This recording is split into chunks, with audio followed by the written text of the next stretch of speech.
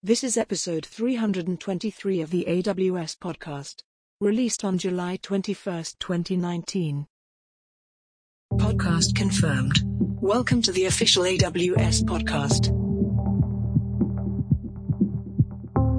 Hello, everyone, and welcome back to the AWS podcast. Simon Lesher here with you. Great to have you back, and I'm joined by my update partner, Nikki Stone, who is the upgraded version of Nikki Klein. Welcome, Nikki. Congratulations. You got married. Thank you very much. Hi, everyone. Happy to be back. Good to have you back. And so for the avoidance of doubt, Nikki Stone is also Nikki Klein, and Nikki Klein is Nikki Stone. Well, I'm wondering, is this some sort of superhero alter ego type thing that's going on here? Have we uncovered your true identity? I don't know. Maybe you have. I mean, Nikki Stone kind of sounds like a famous name. It does. It's got that sort of, it's very close to Nick Stone. Isn't that the Avengers guy? Anyway, I'm getting confused. Let's be confused with a celebrity. Yeah, exactly. It's fine. Let's get into some updates here. So there has been a lot going on. So we have a raft of updates. In fact, I think we're well over 100 updates on this show.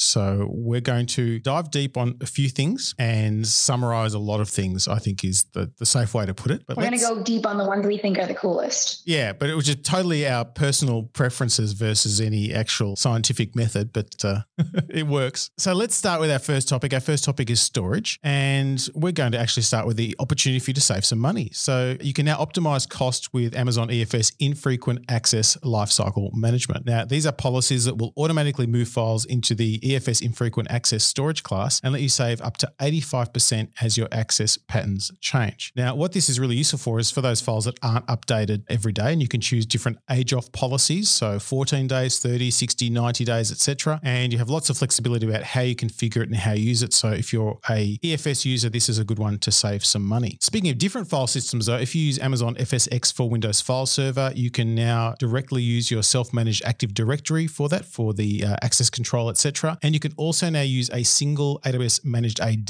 with file systems that are across VPCs or accounts. So this is really useful for that consolidation concept. Then another storage update is the AWS Storage Gateway, which now supports Amazon VPC endpoints with Private Link. So if you want all your traffic to go across privately managed connections, you can use that component with Private Link. And another storage update is that File Gateway now has options to enforce encryption and signing for SMB shares. So this means you can enforce that encryption and signing on client requests or use client negotiated defaults. So this really helps you meet your own organizational requirements. And finally, from a data perspective, we have a whole bunch of new AWS public data sets. These include data sets from Facebook, from Yale, from Allen Institute for Brain Science, NOAA, etc. And these are really useful big data sets that you can use in your own research, in your own work, etc. There's things like integrated surface databases from NOAA. There's a Yale, Carnegie Mellon, University, Berkeley object and model set. There's the Allen Brain Observatory has over 100 terabytes of neurophysiology data, which includes some mapping of tens of thousands of neurons in the mouse visual system. So very cool stuff to play with. But if you're going to have all this data, you probably need some compute, don't you, Nikki? Absolutely. Moving on to the topic of compute, Amazon EC2 Instant Connect has launched. It is a simple and secure way to connect to your instances using SSH. So you can control SSH access to your instances using IAM, as well as audit connection requests with AWS CloudTrail events. In addition, you can leverage your existing SSH keys and further enhance your security posture by generating one-time SSH keys each time an authorized user connects. And moving on, Amazon EC2 M5, R5, and C5 instances have released new instance sizes. So for M5 and R5, they're now available in 8x large and 16x large sizes. And the C5 instances are now available in 12x large, 24x large, and bare metal sizes. Amazon ECS now supports additional resource level permissions and tag-based access controls. So ECS customers now have additional options for controlling API access to ECS resources. Using tag-based control, they can create IAM policies that allow or deny ECS actions based on the tags applied to those services, as well as they can create IAM policies that allow or deny the ability to create, update, delete, or describe specific services and task sets with those resource level permissions. ECS now offers improved capabilities for local testing. The new ECS CLI tool has added improved capabilities for testing ECS task definitions locally. So now the ECS CLI will convert your task definition to a Docker Compose file, which you can run locally and test before you deploy, saving time on development and iteration. And then the AWS Container Service has also launched FluentBit plugins. AWS FluentBit is a container image pre-installed with CloudWatch and Amazon Kinesis Data Firehose. So now you can basically route logs to multiple destinations with FluentBit, such as CloudWatch, S3, Redshift, and Amazon Elasticsearch Service. So it's a multi-platform log processor and forwarder. You can collect data and logs from different sources and send them to multiple destinations in your AWS account. And there's a lot going on in that container world. Amazon EKS now supports Kubernetes version 1.13, ECR Private Link, and also Kubernetes pod security policies. So because Kubernetes is a rapidly evolving platform, there's lots of feature releases and bug fixes. So this latest version lets you do things like use ECR Private Link to securely pull images to run your applications. It lets you set new pod security policies to validate pod creation and update requests against a set of rules, which is really important for compliance. Some of the other things include the beta launch of Kubernetes Dry Run, taint-based evictions, raw block volume support, lots and lots of new capabilities there. The other nice thing is that the AWS VPC CNI version 1.5.0 is now default for Amazon EKS clusters. Now, this is important because it improves the behavior of something called the warm IP target parameter. And what this means is that any IPs that are not assigned to pods will be returned back to the subnet. This is really important because it lowers the overall address utilization across the cluster. And there's a whole bunch of other bug fixes, etc. Networking is hard. We need to get it right. So this is a really useful plugin. If you're using Lambda, there's some new enhanced Lambda at Edge monitoring within the Amazon CloudFront console. So there's a new monitoring dashboard, which makes it much easier to find the information you want. A great streamlined distribution metrics view. So you can see all the Lambda at Edge 5XX errors. Let's face it, they're the ones you want to look for to see if things are going very wrong. So it makes it very easy to find any problems that are happening in your particular Edge-based function, and a far more detailed errors view as well. The AWS Lambda console also now has recent invocations using CloudWatch Log Insights, and we'll talk more about the Log Insights component a bit later on. But the nice thing is it just makes it easier to find what's being used and where very quickly. And finally, latest release of AWS ThinkBox Deadline 10.0.27 has a resource tracker as well. This supports a whole lot of new bug fixtures and capabilities. The resource tracker is a feature that monitors the health of instances started by Deadline in your AWS account. It's designed to protect AWS users from unintentionally consuming EC2 spot instance hours by detecting and shutting down instances that have critical errors. So if you're not doing useful work, it goes away. Moving on to the topic of networking, NLB now supports UDP protocol. So Elastic Load Balancing will now support UDP in addition to the already supported TCP protocol. With this launch, you can deploy services that rely on the UDP protocol, such as auth, authorization, logging, DNS, and IoT. And then also NLB offers multi-protocol listeners, which allow you to run apps that rely on both protocols behind the same network load balancer. A lot of customers have wanted this for a while, haven't they? Yeah, send traffic to either TCP or UDP on the same port behind one single NLB. It's pretty cool. This is another big one, Amazon VPC traffic mirroring for Amazon EC2 instances. This was actually launched at Reinforce in Boston, which is AWS's first security conference. Basically, what this will do is allow you to replicate the network traffic from an EC2 instance in your VPC and forward that traffic to security and monitoring appliances for use cases such as content inspection, threat monitoring, and troubleshooting. It actually does this traffic mirroring without affecting performance, which is incredible. And so then you can basically monitor your traffic from somewhere else and make sure that you're getting all kinds of notifications and error alerts on different things coming in and out of your VPC. AWS Parallel Cluster now supports Elastic Fabric Adapter. Customers using the Parallel Cluster can set up their HPC clusters and take advantage of the Elastic Fabric Adapter. EFA is a network device that accelerates HPC applications using the message passing interface, and it brings scalability, flexibility, and elasticity of cloud to tightly coupled HPC apps. And lastly, AWS Direct Connect launches first location in Italy. So it is now live in Milano, which is the first location for AWS Direct Connect in Italy. Customers in Milan can now locally establish a dedicated network connection from their premises to AWS. And Nikki, did you volunteer to do the site inspection at Milano to say, I have to go to Italy, I have to go and check out, if it's a suitable location? Of course I did. Immediately. My boss approved. Exactly. Yeah. Try the gelato, all that sort of stuff.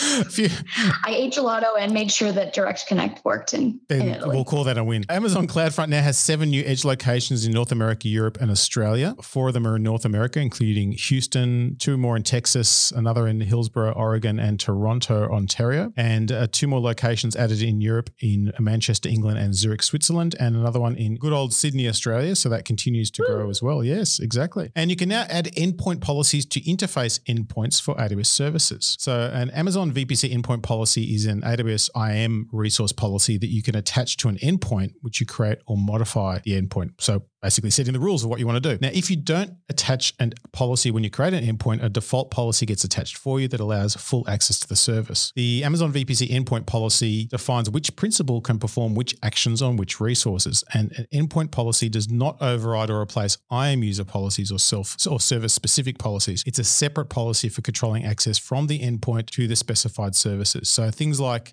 code build, code commit, ELB API, SQS SNS, CloudWatch logs, API gateway, SageMaker notebooks, etc. Support it. Have a look at that. But security is a good thing, so we want to maintain a good security posture, which is a multi-level thing. Let's talk databases. Now, Amazon Aurora with Postgres compatibility now supports serverless, which is pretty exciting. So this is a new deployment option that automatically starts, scales, and shuts down an Amazon Aurora database, and it offers database capacity without the need to provision, scale, and manage any database services. So this is really useful when you have workloads that are intermittent or spiky. It obviously ties very well into if you're writing your code in a serverless way. It means your database supports that without having to have kind of like a big pre-provisioned database instance there. It'll automatically start, scale, shut down, start up again in seconds. It's pretty impressive. This is now available in the US East North Virginia, US East Ohio, US West Oregon, EU Ireland, and Asia Pacific Tokyo regions, and will come to additional regions in the coming year. Amazon RDS has more announcements. They now support storage auto-scaling. I think this one is really cool because basically auto-scaling will automatically scale the storage capacity in response to your workload with zero downtime. So previously you had to manually provision storage capacity based on application demands and what you anticipated as they were. And under provisioning could result in downtime, and over provisioning could result in underutilized resources and higher costs. But now with auto-scaling, you can simply set your desired maximum storage limit and auto-scaling will take care of the rest. It's kind of a big deal because when a database runs out of storage, it's game over for the application, isn't it? I thought this one was a huge deal for a lot of customers. I definitely would be turning it on with a couple clicks. A couple of quick version updates. Amazon RDS has compatibility checks for upgrades from MySQL 5.7 to MySQL 8.0. When you're jumping lots of versions, upgrades can go awry. This will help you detect those. And Amazon RDS for PostgreSQL now supports minor versions 11.4, 10.9, 9.6.14, 9.5.18, and 9.4.23, which means you can choose the one that fits you well. Amazon Aurora with PostgreSQL compatibility now supports cluster cache management. So what this means is that there's a failover with one of your clusters. You can specify the failover target. Cluster cache management keeps the data in the designated reader's cache synchronized with the data in the read-write instances cache. And if that failover occurs, the designated reader is promoted to be the new read-write instance, and workloads benefit immediately from the data in its cache. So this is great for failover situations. Amazon Aurora with PostgreSQL compatibility now also supports data import from Amazon S3. So now you can import data stored in S3 into a PostgreSQL table from your AWS bucket. The new extension AWS_S3 has been added to perform the import operation, and you can import any data format that is supported by the PostgreSQL copy command. Amazon Aurora also supports cloning across AWS accounts. So database cloning is much faster than restoring a snapshot and requires no additional space at the time of creation. So this is really important if you have a production database, a development database, and a testing database. Now you can just clone your databases for quick and efficient use cases in every single environment. Amazon RDS for Oracle now supports Z1D instance types. So Amazon EC2 Z1D instances deliver a sustained all-core frequency of up to 4.0 gigahertz, the fastest of any cloud instance. So the combination of high compute performance and high memory makes Z1D instances ideal for certain relational database workloads with high per core licensing costs. And Amazon RDS for Oracle now supports Oracle Application Express version 19.1. And Amazon Elasticache now launches reader endpoints for Redis. So now you can use a single reader endpoint to connect to your Redis read replicas. So until today, you had to manage multiple endpoints at the application level, and I've done that myself, and it's not fun. It's a classic undifferentiated heavy lifting for those of you who are listening for that phrase. So now what you could do is you can have the reader endpoint split the incoming connections to the endpoint between all read replicas in the Redis cluster, which makes life much, much easier. If you're an Amazon Document DB with MongoDB compatibility user, it now supports the stopping and starting of clusters.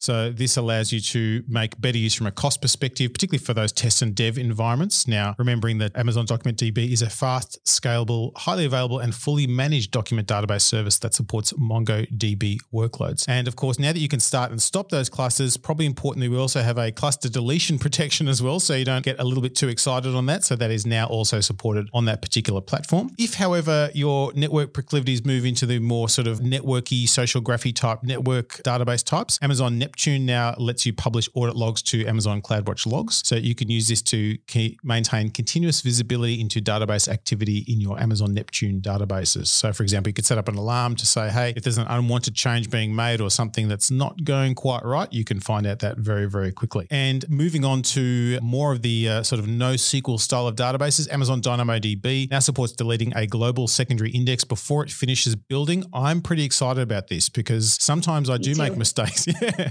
We've all sat there going, wow, I made a really boneheaded mistake. I've made a typo. I've clicked create and now I have to wait for it to create, then delete it, then recreate it. Well, no longer, no more. And then Amazon DynamoDB now supports up to 25 unique items and 4 meg of data per transactional request. So you remember that transactions was made available a while back to let you simplify your code, support workflows and business logic that requires adding, updating or deleting multiple items as a single all or nothing operation, something we're familiar with as ACID operations. Now you can do 25 unique items and 4 meg of data in each of those transactions, which is pretty cool. It's really cool remembering that if you're using transactions, they either all succeed or all fail. So if you're sending 25 updates at a time, 25 could fail, which is great to keep all of your data in sync. Moving on to the topic of migration, Cloud Endure migration is now available at no charge. If you're not familiar, it simplifies, expedites, and reduces the cost of cloud migration by offering a highly automated lift and shift solution. And you can use Cloud Endure migration to quickly rehost a large number of machines to AWS without worrying about compatibility, performance disruptions, or long cutover windows. And so now it is available for free. There is a new AWS ISV workload migration program. So now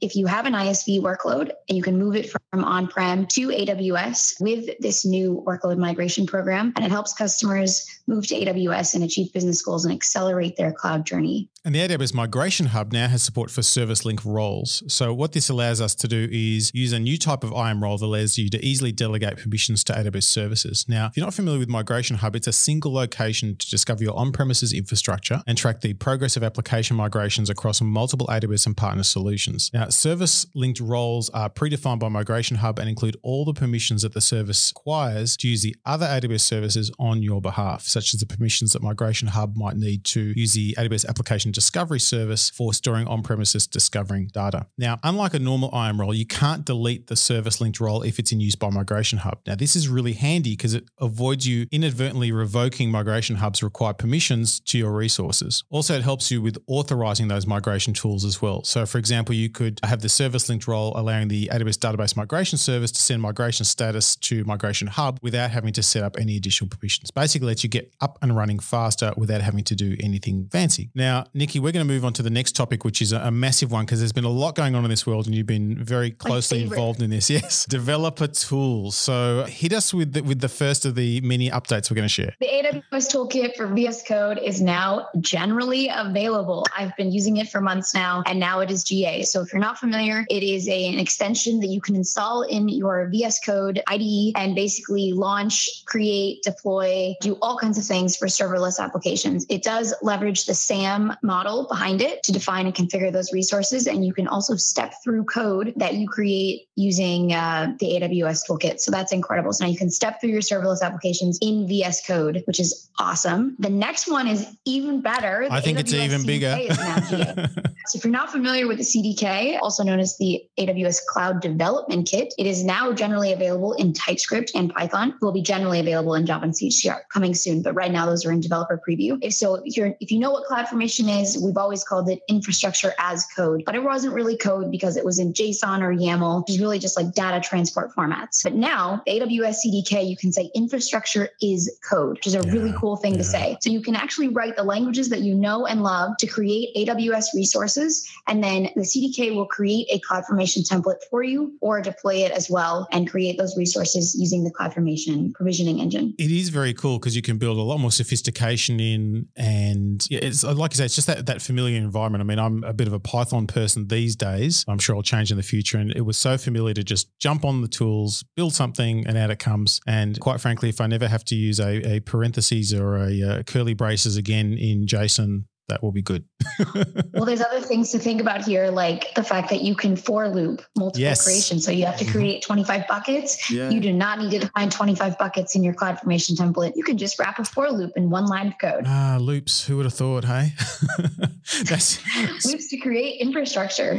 Also, if you just compare some CDK to a CloudFormation template, it is incredible. I looked at a CDK file for how to create ECS with one container running, and we created the CloudFormation template from that code, and it was like over 1,000 lines of JSON, and the code was about 4 lines. So it's incredible what it can do. Efficiency is a good thing. CodeStar team have been very busy. So the AWS Code Commit now supports 2 additional merge strategies and merge conflict resolutions. So you can do things like squash merges and 3-way merges. There's a conflict resolution editor in the console, so you can manually resolve things as well if you need to. So lots of choices there. AWS Code Commit now also supports resource tagging, which we know is important to be able to filter and view different things in your environment. And AWS Code Build now has support for polyglot builds. So previously you could only specify a single programming language runtime in your code build managed images. In order to perform a polyglot build, you either had to rely on a self-managed build or fiddle about in your runtime inline for your build spec, etc. Now you simply specify one or more programming language versions in your build spec for your build needs. And this is made possible using a concept called runtime versions. And with runtime versions, you can specify which major version of the runtime should be enabled for your build. So this is pretty cool. Speaking of cool, Nikki, the Amplify team been a little bit busy. They have been busy. A couple updates for the Amplify console. First, they've updated their default build image with the SAM CLI, so it is now included. And they've also added custom container support. So now you can swap out the default container with your own build environment. And at build time, Amplify will retrieve the Docker image from the container registry specified in the project config and use the environment to compile your source code, run your tests, and deploy your app. Amplify console has also announced manual deploys for static web hosting. So now you can basically upload a folder from your desktop or link to a zip file stored in an S3 bucket to host a web app. And the Amplify framework has now added AWS Lambda triggers for events and auth and storage categories. So previously you had to manually configure if you wanted a Lambda to trigger based on a Cognito action or a storage action. Now Amplify framework has added it. So now you can trigger it automatically using the Amplify framework. So you can do things like if somebody logs in, run a Lambda to put something in a bucket. Very nice. Profile picture. Very nifty. Now, I don't want people to think that we don't love CloudFormation because we love it dearly. And the AWS Amplify console now supports AWS CloudFormation. So you can use those CloudFormation templates to provision Amplify console resources. So this means you can have repeatable and reliable web app deployments, which is very nifty. And the nice thing is this supports application frameworks like React, Angular, Vue, or Gatsby. I feel like I'm saying more and more fancy words every time we talk about Amplify because they keep supporting all these new proliferating frameworks. There's a new JS framework every day. Every day. And there's also been some AWS CloudFormation updates for EC2, ECS, EFS, and S3. Lots more capabilities in terms of attributes and things that you can do. So take a look at those. I'm not going to read the massive list that's there because I think it's time we talk about analytics. Amazon QuickSight has launched multi-sheet dashboards. So now inside one single dashboard, you can have multiple sheets so you can separate by subject areas or topics and better organize your data visuals. And they have launched 2 new visual types, gauge and donut charts. Gauge charts are useful for when you want to display a single value within a given scale and are a great way to show performance for key metrics towards goals. Donut charts are useful for when you want to display proportion or parts to a whole, similar to a pie chart, but with aggregate measures within. Donut charts. One of donut these. charts. Donut I just realized that. Are you hungry now? I think, well, the QuickSight team, donut charts and pie charts. I mean, this is like, is Homer Simpson the product manager? I don't know what's going on there, but it tastes delicious. Sounds like you're getting hungry. It's breakfast time here. Amazon QuickSight has also added fine-grained access control over Amazon S3 and Amazon Athena. Fine-grained access control allows admins of an Amazon QuickSight account to control authors' default access to connected AWS resources and use IAM policies to scope down access permissions so specific authors can only access specific items within the AWS resources. So for example, in an S3 data lake, admins can restrict what data each author or group within QuickSight has access to, thereby securing and providing restricted access to AWS data resources. And there's been a new update for EMR, the Elastic MapReduce service, release 5.24.0. This has performance improvements in Spark, new versions of Flink, Presto, and Hue, and enhanced CloudFormation support as well for EMR instances. instance fleets. Now, lots and lots of performance improvements. The ones I really want to call out here is 3 new optimizations that when you enable them can improve Spark performance by up to 13 times. This is dynamic partition pruning, flattening scalar subqueries, and distinct before intersect. Now, these 3 capabilities can give you dramatic improvements. I mean, a 13x improvement in performance is a pretty big deal. So that's something if you're using Spark, you should have a look at. If you're integrating data, AWS Glue now provides workflows to orchestrate your ETL workloads. So starting today, you can now use workflows to author directed acyclical graphs or DAGs of Glue triggers, crawlers, and jobs. So this means you can create quite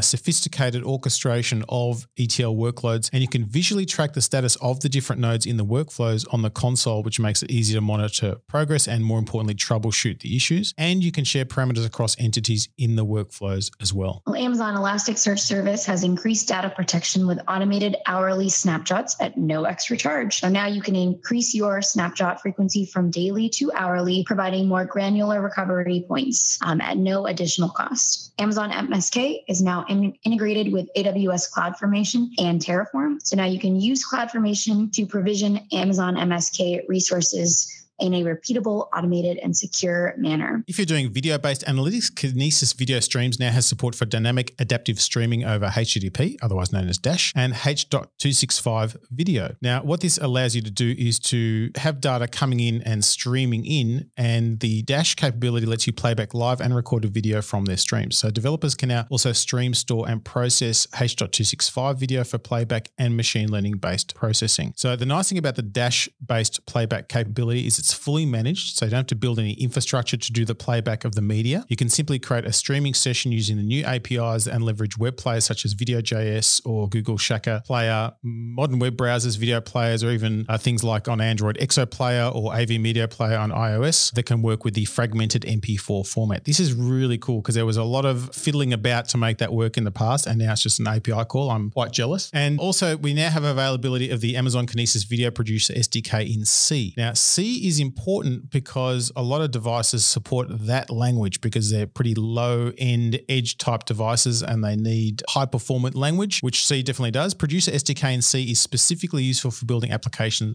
for edge devices with limited flash storage, such as cameras used in home or enterprise security. An application built with a Producer SDK in C can be deployed to an edge device with as low as 500K of available flash storage, that's a pretty low amount of storage in these days. Moving over to IoT, we have a couple announcements. AWS IoT services have now expanded globally and are available in additional regions. So AWS IoT Core is now available in 5 additional regions: US West, Canada, Paris, Stockholm, and South America. AWS IoT Device Management is now available in 5 additional regions: US West, Canada, Paris, Stockholm, and Sao Paulo. And AWS IoT Device Defender has now expanded to 3 additional regions: US West, Canada, and Asia Pacific, or Mumbai. Bluetooth Low Energy support and new MQTT library are now generally available in Amazon Free RTOS 201.906.00 major. So now you can securely connect your free RTOS devices using Bluetooth Low Energy to AWS IoT via Android and iOS devices. And you can use the new MQTT library to create apps that are independent of the connectivity protocol, such as Bluetooth Low Energy or Wi-Fi. And lastly, AWS IoT Greengrass Core 1.92 is now available. And with this release, it has added support for the OpenWRT operating system. Good updates there. Now let's move on to end user computing. Number of very handy updates coming up here. Firstly, Amazon Chime has HIPAA eligibility. So if you have a HIPAA business associate addendum in place with AWS, you can now start using Amazon Chime for your HIPAA eligible workloads. Amazon Workspaces now allows you to copy images across AWS regions. So using the same image across regions makes it simpler to manage global deployments of workspaces, which is your virtual desktop capability, whilst improving consistency, compliance, and security of your workspaces. You simply select the existing one in the existing region, copy where you want it to go, and away it goes. Makes it nice and easy. And Amazon AppStream 2.0 now has support for Windows Server 2016 and Windows Server 2019. So what this allows you to do is to stream your applications using the most recent Windows Server operating system as well. And this is all built into the platform. And finally, AWS Client VPN now includes support for AWS CloudFormation CloudFormation. So lots of CloudFormation updates this particular update show. You can now use these CloudFormation templates to specify your AWS client VPN endpoint resources. This is really useful for creating the endpoints, associating the target subnets, creating routes and rules, etc., along with the rest of your AWS infrastructure in a secure, efficient, and repeatable way. But let's talk machine learning, Nikki. Machine learning, there's a bunch of updates here that are pretty exciting. First one, Amazon Comprehend Medical is now available in Sydney, London, and Canada. Amazon Personalize is now GA. So if you heard the announcement of Amazon Personalize at reInvent last year, basically it's a recommendation engine that uses the same technology that Amazon.com uses to help customers create individualized recommendations for users of their apps. So now it is generally available, and you can basically give your data to Amazon Personalize, which are maybe clicks, page views, signups, purchases, and so forth, as well as an inventory of the items that you'd like to recommend, such as articles, products, videos, or music. And then Amazon Personalize will process and examine the data, select the right algorithms, train and optimize a personalization model that is customized for your data, and then host and manage the model for use in your application. So you have a fully fledged recommendation engine that is the same technology that Amazon.com uses. That's pretty incredible. It's very cool. And there's an update to the AWS Deep Learning Containers. It now has support for Amazon SageMaker and MXNet 1.4.1 with CUDA 10.0. So these are containers that allow you to build machine learning models where you need to get really into the guts of what you're doing. And you can now use these containers seamlessly across Amazon SageMaker, Amazon Elastic Container Service for Kubernetes, self-managed Kubernetes on EC2, the Amazon Elastic Container Service. It gives you lots and lots of flexibility and all the latest platform support. Now let's move on to application integration, because there was a pretty big release that I know you covered quite extensively that we want to spend a little bit of time on so that we can kind of demystify what it is and explain how customers can use this. This is something called Amazon Event Bridge. Now this is a serverless event bus that makes it easy to connect applications together using data from your own applications, software as a service applications, and AWS services. Why is this so important, Nikki? So the simplest way you can think about this is it's leveraging CloudWatch Events. So we took CloudWatch Events, we renamed it as a different service, Event Bridge, and then we have partner integrations. And this is extremely important because these partner integrations, a lot of customers now use these other apps like Zendesk or Datadog or PagerDuty. Now they can have notifications from these other third-party applications or partner apps sent to the event bus, and then pick a target and trigger a Lambda or dump it in a bucket or analyze tickets with Comprehend. So if you think about things like a Zendesk support ticket, hitting an Event Bridge event bus, and then that target to that event bus is a Lambda, and that Lambda is sending that Zendesk ticket to Comprehend, and it is analyzing for positive or negative sentiment. And maybe you're using that data and displaying it in a QuickSight view, so you can see how many positive or negative tickets you've received in the last week or so. It's like the power of that is like incredible, in my opinion. So, and the really nice thing is if you're already using CloudWatch Events, you can now access your existing default bus rules and events in the new Event Bridge console, as well as the CloudWatch Events console. So nothing has to change for you if you're using CloudWatch Events existingly. Keep on using it. And yeah, if you're already using it, and then if you're just starting to use events, you can use the new Event Bridge service with all of the partners. We launched with 90 plus AWS services and then 10 partners on launch day. And if you'd like to be a partner for Event Bridge, there's a pretty easy way to sign up on the AWS site if you go to the Event Bridge page. Yeah, it's very, very straightforward, and there's no upfront cost commitment or minimum fee for using Event Bridge. You pay only for the events published to your event bus, and also all state change events published by AWS services are free as well. So this is a really effective way to onboard those external and internal services very, very quickly into more of an event-based framework, which I know a lot of application designs are moving to now. I'm currently working on a demo for this, so it'll be in my GitHub later today. We'll have to promote that one once it's ready for those pull requests. And speaking of sort of more distributed systems, AWS App Mesh Service Discovery with AWS Cloud Map is now generally available. This allows you to define a subset of endpoints through matching on key and value selectors that were defined in Cloud Map. So you simply change your App Mesh virtual node configuration to use Cloud Map, add the selectors for the subnet of service endpoints you want the virtual node to represent, and register your running services. So this is using IP addresses and metadata with the corresponding Cloud Map service name and namespace and keys and value metadata. When routing traffic to that virtual node, App Mesh will route to the endpoints that match the Cloud Map key and value selectors you configured. Sounds complex, but it actually makes life a lot easier because it's letting you map and route information to the right place, which is kind of important. Amazon API Gateway has a couple of updates. It now supports tag-based access control and tags on WebSocket APIs, and we like tagging because it allows you to define your IAM policies and easily categorize your API resources. And Amazon API Gateway now has configurable TLS security version for custom domains. So you can define which versions you want. So you can choose to select TLS v1.2 or 1.0 security policy as an example. It gives you a lot more flexibility in what you want to enforce in the environment. Now let's move on to management and governance, because Nikki, there were some big announcements around there too to make life easier for customers. So the first one is introducing AWS Systems Manager Ops Center to enable faster issue resolution. So the AWS Systems Manager, as you know, is an operational hub for AWS and hybrid cloud deployments. They have announced the launch of an Ops Center to help you view, investigate, and resolve operational issues related to your environment from one central location. The Ops Center presents operational issues in a standardized view, along with some relevant data to help with the diagnosis and remediation of them. And you can associate AWS Systems Manager automation documents for easier remediation and also specify deduplication logic to filter repetitive and operational issues. And we have announced service quotas. So this is a very interesting announcement where you can view and manage your quotas for AWS services from one central location. So we do have quotas for certain services so that we can, provide our customers with high availability and high performance in their accounts. And now you can see, view, and manage those quotas easily and at scale as your workloads grow. So quota, if you're not familiar, is the maximum number of resources that you can create in an AWS account. And, we make sure that we have those so that your account is highly available and reliable. Yeah, and we can provide that for all of our customers. Yeah, and it lets you set those limits so that you don't go crazy with things once you realize, wow, I can create as many EC2 instances as I want. And then you're like, why did you let me create 1,000 instances? And so the quotas are in place, and they're soft quotas, so you can have them changed according to the workload that you have or the policies you have in place. And what this does is allows you to see them all in one place, which is kind of a nice thing to do if you're trying to track them. Speaking of seeing things in one place, AWS Budget Reports is a new thing as well. So starting today, you can create and send daily, weekly, or monthly reports to monitor the performance of your AWS budgets. So using the new AWS Budgets Reports console, you can easily select the subset of budgets that you'd like to include in your report, define the delivery frequency, and specify your email recipients. So for example, you could say, show me all the budgets for linked accounts belonging to a particular business unit, and send that each morning to that business unit's engineering, product, and finance leaders. So this lets you understand what's going on and allows you to set those custom budgets that will alert you when your cost or usage exceed or are forecasted to exceed, which is probably more important, your budgeted amount. So there's full visibility in terms of what your spend is doing and what it might do in the future, which is very nice. Another new update. It's really important. It is. It really is. And there's been a bunch of important updates around CloudWatch, haven't there? So maybe walk us through some of these.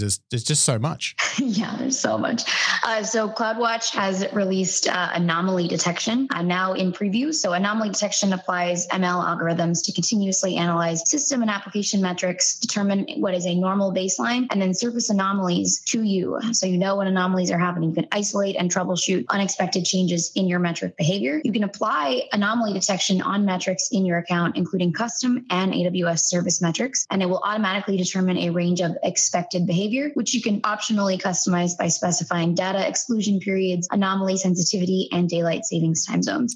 And then you can create alarms to notify you when those anomalies occur. This is really cool because monitoring is all about normal. Something weird happened, normal. And doing that at scale is hard for a human, but easy for a machine. So this is going to be one of those things I think that's just going to make operations life so much easier. Agreed. And, maybe you did get that 3 a.m. call, but you got it and you know exactly what's going on and you can fix it immediately. Yeah, exactly. Amazon CloudWatch has launched dynamic labels on dashboards. So you can now have richer context on your dashboards, which means you can more quickly identify anomalies in system health and performance. These dynamic labels provide data summaries over the time window represented in the chart and update automatically as the chart is refreshed. So for example, if you add average and maximum dynamic labels for CPU utilization across EC2 resources, you can see those anomalies at a glance. So you can see a lot of the work that's being done by the team is to make it much easier to understand what's going on in your environment and also figuring out the cause. CloudWatch has also added visibility for your .NET and SQL Server application health. So they now support application insights for .NET and SQL Server loads, which enables observability into those application stacks, sets up and analyzes important monitors from across your application resources to discover anomalies or problems within your applications. For issues, to detect issues, it will create CloudWatch automatic dashboards to visualize problem details and help application organization owners to troubleshoot faster and reduce their mean time to resolution. And CloudWatch Events now supports Amazon CloudWatch logs as a target and also tagging of CloudWatch events rules. So now you can log all the things that are going on in your CloudWatch events and you can tag those rules appropriately because, as you can imagine, with the power of CloudWatch events rules, you might have a lot of rules. So you probably want to tag them and keep track of them, which is pretty nice. And the CloudWatch team didn't leave it at that. They've also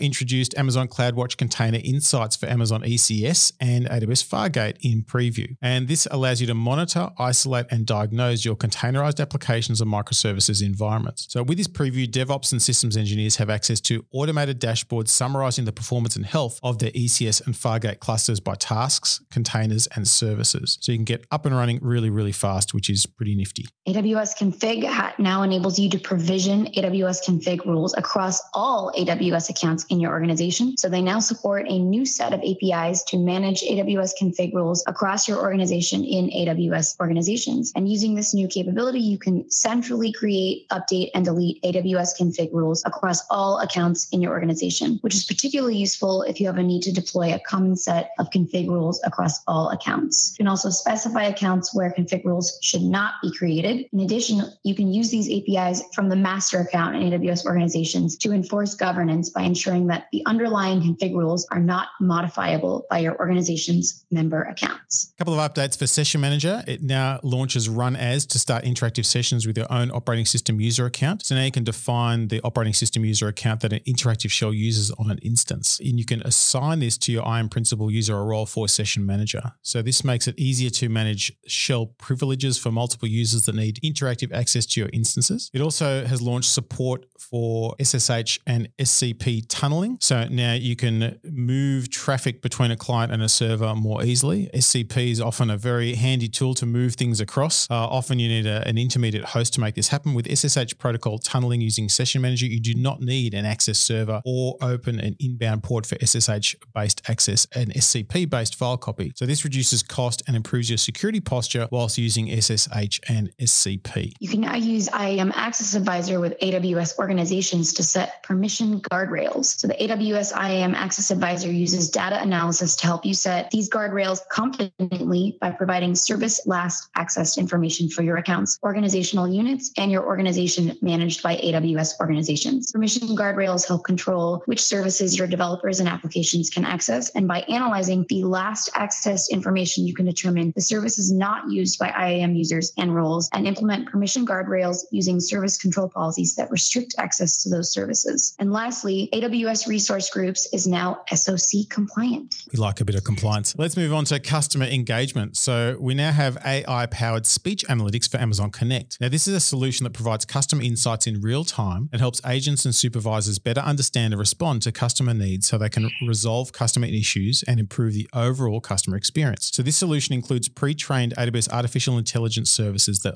now enable customers to transcribe, translate, and analyze each customer interaction in Amazon Connect and presents this information to assist contact center agents during their conversation. So this is really nice because it's helping you see the tone and the tenor of the conversation to give you hints about what you might want to do to help that particular customer. It really helps that customer experience. Similarly, Amazon Connect now launches contact flow versioning. So this makes it easy to preview, modify, and publish past versions of a flow with just a few clicks within the contact flow designer. You can also roll back between a saved or published version very simply, so you can review how a flow evolved over time, see how it's previously configured, which helps you experiment. Now, in the past, you could only revert to the last saved or published version, which meant you couldn't track changes as easily. So this makes it a lot easier to operate. Couple announcements in the media topic. AWS Elemental Media Connect now supports SPEKE, Speak, for conditional access. So they've added integration with Speak for key exchange with conditional access systems partners. Speak stands for Secure Packager and Encoder Key Exchange, and it is an open API specification that streamlines the way COS systems integrate with Media Connect. Using this feature, you can now encrypt live video shared using entitlements and fully control permissions for content sent to your distribution partners, which enables you to build complex distribution workflows with more granular and sophisticated conditional rights management, including time-based access, alerts, blackouts, and many other rules-based requirements. AWS Elemental Media Live also has now added support for AWS CloudFormation. So you can now use CloudFormation to create and configure AWS Elemental Media Live channels to deploy Media Live resources in a secure, efficient, and repeatable way. And lastly, AWS Elemental Media Convert now ingests files from HTTPS sources. So you can now ingest video files from both HTTP and HTTPS sources. With the ability to transcode content from sources other than S3, you are no longer required to build logic to copy files into S3 in order to use Media Convert, and it's available at no additional charge. I like that price. Security update time. AWS Certificate Manager Private Certificate Authority now supports root CA hierarchies. So you can create a private CA hierarchy, which includes the root and subordinate CAs. Now, a CA hierarchy is a way to organize CAs that provide strong security and restrictive access controls for the most trusted root CA at the top of the hierarchy. So having that at the top means you have much more control over how you manage your trust chain. This is kind of an important thing when you're talking about security because it's all about trust, and we now support root CA hierarchies. Now, speaking of security, AWS Control Tower is now generally available and supported for production use. Now, this is a service that's intended for organizations with multiple accounts and teams who are looking for the easiest way to set up their new multi-account AWS environment and government at scale. With AWS Control Tower, cloud administrators get peace of mind knowing that accounts in their organizations are compliant with established policies, while builders provision new AWS accounts quickly and in just a few clicks. Now, this is really important because there's always this sort of tension between I want to move really fast and do stuff and I need compliance and management. And this is kind of the happy middle ground, isn't it, Nikki? Yeah, absolutely. And,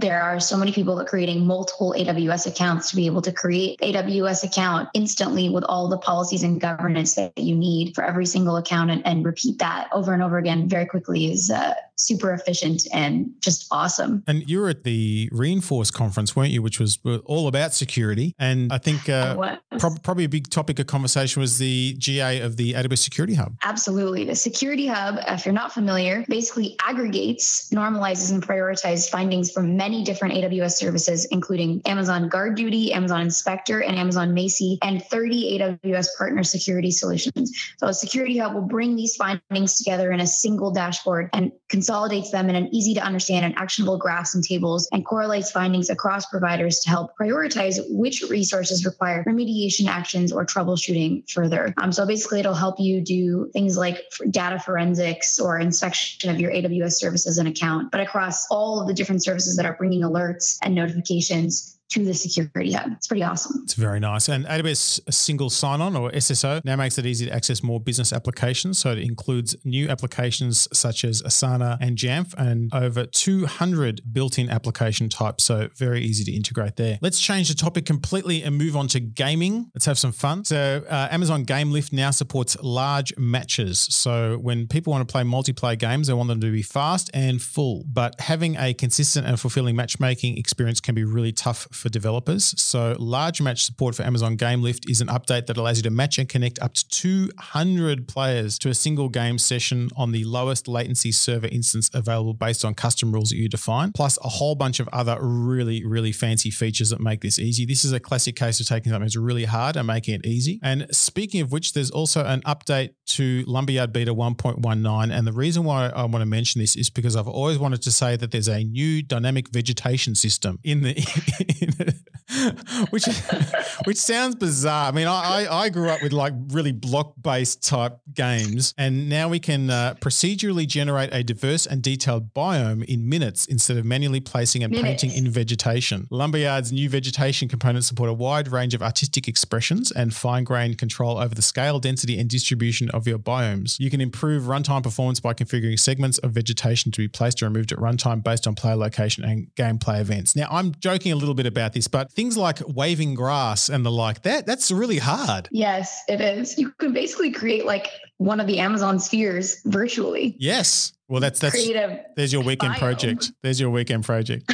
And just moving on to a quick update for AWS Marketplace. It now integrates with your procurement systems. So this is a new feature that allows you to use Coupa, which is a leader in business spend management, to find, buy, deploy, and manage thousands of curated third-party software listings in AWS Marketplace. What this means is that when a builder is ready to purchase the software they just subscribe to complete a requisition request directly in Coupa. And once a request is approved, their builder is automatically notified that their subscription is ready to deploy. So this means that we're tightening not just the identification process of finding things you want to use and the deployment process, but the purchasing bit, which in larger organizations can be a long, drawn-out process. This makes it completely automated. I love this one because it really expands the freedom of developers in large organizations. So previously, you might have a few people that have IAM permissions to install third-party software in the AWS Marketplace because you had to get approval. And now you can expand it to every single person in the organization, because when you request to download or install something from the AWS Marketplace,